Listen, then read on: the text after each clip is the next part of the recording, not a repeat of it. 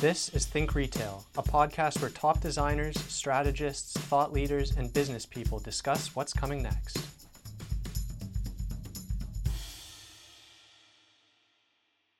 Hi, I'm Melinda, and you're listening to Think Retail.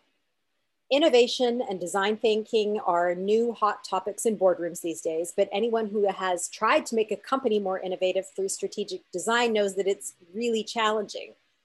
Newer companies that are starting off with innovation as a foundational principle have a big advantage over older organizations with legacy systems, ingrained cultural dynamics, and leadership who might understand the benefit but not really know where to begin. Today's guest, Avi Raj, is a design strategist who understands how to connect the dots between design thinking, business, and digital experience. Avi, thank you so much for joining us. Can you start us off just telling us a little bit about you and your career? Sure. Thanks for having me, Melinda. Absolutely. I was fortunate to find design as my calling at a very young age. However, the software industry was booming in India, and to satisfy my parents' wishes, I did my undergrad in computer science engineering. And then I went to school of my childhood dreams, the National Institute of Design in Ahmedabad. And when I moved to Canada, I continued my education with an MBA from Rotman School of Management at University of Toronto. And since then, I have worked for 3 Fortune 500 companies and co-founded 3 startups. Wow. Lots I'm learning to share, I guess. I describe myself as a recovering entrepreneur now and entrepreneur in the public sector. I'm also a design educator and founder of a nonprofit, PaidForward.Design. Wow. I mean, you have such a wide range of experience and you're so young. It's amazing. Congratulations. So, so before we get to how, can you tell us why businesses are starting to get excited about design thinking as a business approach? I think there are many reasons for that. We live in an increasingly complex world, whether we are working on a business or global issues such as poverty, disease, or the environment. The solution that had worked before may not work again. Mm-hmm. Today, anonymous users says, give me what I want, the way I want it, where I want it, and cheaper than yesterday. And definitely. These issues can't be solved from the knowledge of just one domain. So design thinking brings different disciplines together to solve a problem and combines creativity and rigor. Mm-hmm. Secondly, it's easy to fall into the trap of solving a problem in the same way when the results are positive and the time is limited. Design thinking suggests exploring different options before arriving to a solution. Right. And that's the only way you can deliver a leap change rather than a step change. And then the third aspect that I would like to talk about design thinking is prototyping, which is an integral part and enables organization to go into the future with more certainty. So as Roger Martin puts it, prototyping turns future into past. Interesting. That's I love that. Yeah. Okay, so you say design is a belief system. So if an organization wants to integrate design thinking as a part of their approach, this is a lot bigger than just, having a workshop here or there, which is, we see that all the time where they bring somebody in, you do a workshop, it's really exciting, but then you go along business as usual. How have you seen organizations actually become more innovative? Now organizations are coming more into realization that they might cease to exist if they don't innovate. Mm-hmm. And this realization is happening due to a couple of reasons. First is the competition. Mm-hmm. Then watching organizations once considered too big to fail, and there are many collapse due to their arrogance, and then watching design-driven organizations succeed. Right. And especially we see design coming into prominence when there is competition in the market. Yeah. So those are the external factors that would force an organization to become more innovative. Mm-hmm. And then there are internal factors. There could be culmination of the small changes that would lead to a bigger change. More and more organizations are moving to a waterfall model, to agile. Okay. One Can you example, explain? Can you tell me a little bit about what that means? in waterfall model, you follow the entire process and then you deliver it. So Okay. you have it's a very siloed approach where you go from requirements gathering to maybe doing some wireframing and to doing some development and then launching a product. Okay. But when you have an agile model, you do that entire project in smaller chunks. So you make sure that you are succeeding in every step before you go further. Okay. Great. So with you're making small investment, but also you're making sure that you're succeeding and it's aligned. Whatever you're creating is aligned to the business and to the user needs. Right. Okay. So you were before I took you on that little sidetrack there, you were talking about the internal factors. Yeah. So one example of this small change in my experience is design sprint. So it's a design thinking approach. At the same time, it helps businesses to move into a direction with more certainty. We know that in general, business people tend to be risk averse, whereas designers love challenges. So in that sense, design sprint is a win-win for both designers and business people. You go into a design sprint with unknowns and uncertainty, which designers love, and then you come out with an MVP and long-term vision, which business people love. Right. So we need to come up with these kinds of win-win situations for an organization to integrate design thinking as part of their approach. So some people might not know what a design sprint is. Can you tell us what that approach is all about? Yeah, sure. So design sprint is a way of tackling a difficult challenge.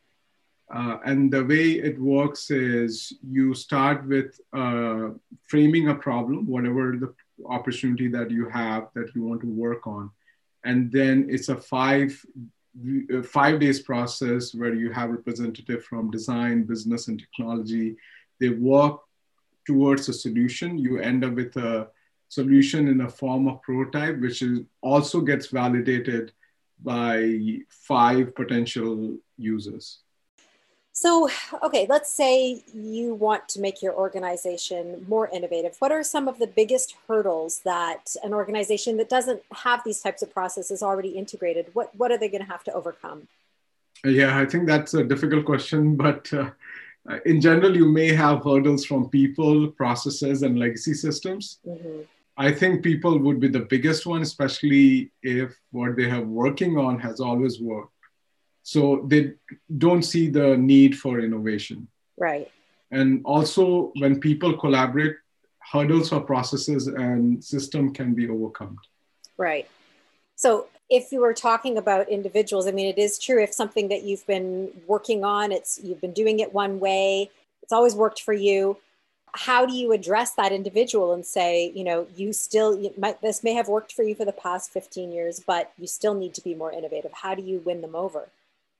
I think, like I mentioned before, we need to come up with these win-win kind of situation between design and business. Like those, maybe perhaps the individuals we are talking about are in business.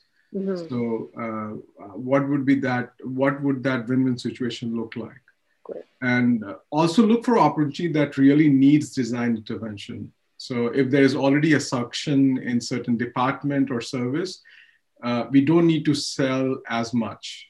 And when you are given an opportunity, deliver the results. So, I mean, most companies don't have the capacity to just hire a big team unless they're a really big organization to start an innovation department. If you were going to advise, a middle-sized company, a national company that says they want to have an innovation department, what would a step-by-step approach look like? In my mind, it shouldn't be a responsibility of one department to be innovative. Okay. Otherwise, you're not utilizing the capacity of the entire organization. Right. So by definition, design thinking is basically an approach that allows people to have more confidence in their creative ability. Okay. And that definition is from David Kelley, who is one of the known gurus of design thinking. So every department can apply design thinking to be innovative.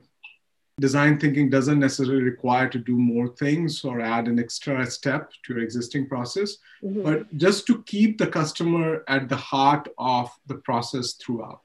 So as a starting step, every department should have a common understanding of their customer. And one approach to keeping the customer front and center, as we all know, is using personas. So perhaps display personas on every department wall and talk about them as a real person. Okay, so let's say thinking about personas and putting the customer front and center is your first priority. But if you're dealing with legacy processes, systems, and maybe people who are, maybe you have some different opinions about design thinking or different opinions about being really brave and taking big steps, how do you take a step to get everybody on the same page in terms of putting the customer front and center? Yeah, so if we want to put customer front and center, then we are thinking about the desirability of the end user, of the customer. So if we are truly a design-driven or like user-centered company, we are thinking about their needs, right? And then once we know what their motivations, their behavior, and the pain points are, we start to make our offering financially viable and technically feasible for the end user needs. Right. So that would be the driving force for the organization to become more innovative. Right. And I mean, of course, this is going to impact culture. So can you tell me a little bit about that? Yeah, so design-focused approach does impact culture. For being design-focused, you have to be collaborative first. You will need to let go of the siloed approach, and in it itself going to impact culture. So for example, before we would have tedious business requirements documents, it would involve business architects working on it, and then individual visualizing the solution in their heads. So now we start every project with step one of design thinking process, which is reframing a problem into opportunity. And in order to reframe an opportunity, we have business, technology, and design together in a workshop. Even some of the tools that we use now are extremely collaborative, where everyone works in the same space and has a common view of the project. Right. And one such tool you might be aware of is Miro, which has become extremely valuable, especially during COVID, where we have to collaborate remotely.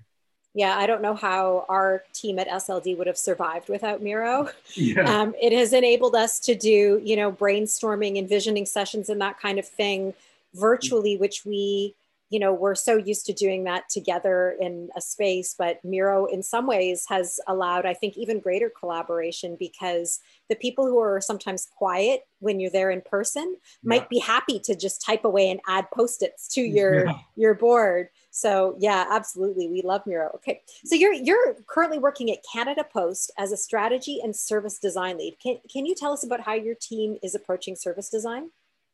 Canada Post is a multi-channel organization. We have an online presence, we have offline presence, we have a retail store. Service design helps in aligning strategy, operation, and offering.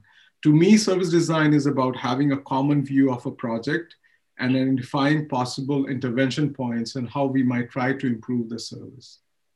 So in some ways, we were talking earlier about persona. It's like personas which help us gain a common understanding of our customers. In the same way, service design blueprint gives common understanding of the project to various teams working in different swim lanes. Right. Also, you're not only thinking about the pain points, behavior, and motivation of your customer, but also thinking about the pain points, motivation, behavior of your employees who deliver the service. Yeah, I think that is something businesses are only now really starting to wake up to. I think a lot of companies have been putting the customer more centered and building around the customer, but employees have really been left behind. And maybe one of the positives to come out of COVID is that customers are interested in how you're treating your employees, and that focus on how your employees are feeling, how they're doing, and whether or not you're giving them the right tools to do their job is really sort of, I think, become more highlighted, and hopefully will become something that businesses start to tackle. So really, absolutely agree with you on that. So if you were going to give me 3 ways that companies can easily start to integrate innovation and design thinking into their organization, what would those 3 simple steps be? I would say learn from other organizations and tell their stories and analogies. And when you share those stories and analogies, focus on the why and how rather than just the what. So that would be a small step that we can just to bring the awareness. Mm-hmm. And then start with small wins to generate proof by making incremental changes and by prototyping. Because then you're not making huge investment, you're making small investments and showing the positive effects. The small wins will have its ripple effect, and gradually the whole organization will welcome the design intervention. Right. I love that, because I think a lot of the time when we think about innovation, and it sometimes sounds really big, and it seems like we're changing everything overnight. It's going to be this huge, big, but it could be just one little small thing that does have that domino effect. So I love that. Yeah, exactly. And furthermore, as I mentioned before, have a common understanding of your customers. Yeah, great advice. Well, thank you so much for sharing your thinking with us today. Canada Post is really lucky to have you. Yeah, Melinda, thank you so much for having me. If there ever was an opportune time to make a change, it's now. As businesses reopen, as the pandemic recedes, retailers have an opportunity to test new ideas, and consumers are more open than ever to experiences that are outside of the ordinary. If you want a deeper dive into design thinking for your business, you can reach Avi at designthinkingforbusiness.com. Thanks so much for listening to Think Retail. For more information about Think Retail, you can reach us at info@sld.com. For more episodes, visit us online at sld.com/podcast. Next time, we discuss why bold thinking is essential for today's business leaders. We hope you'll join us.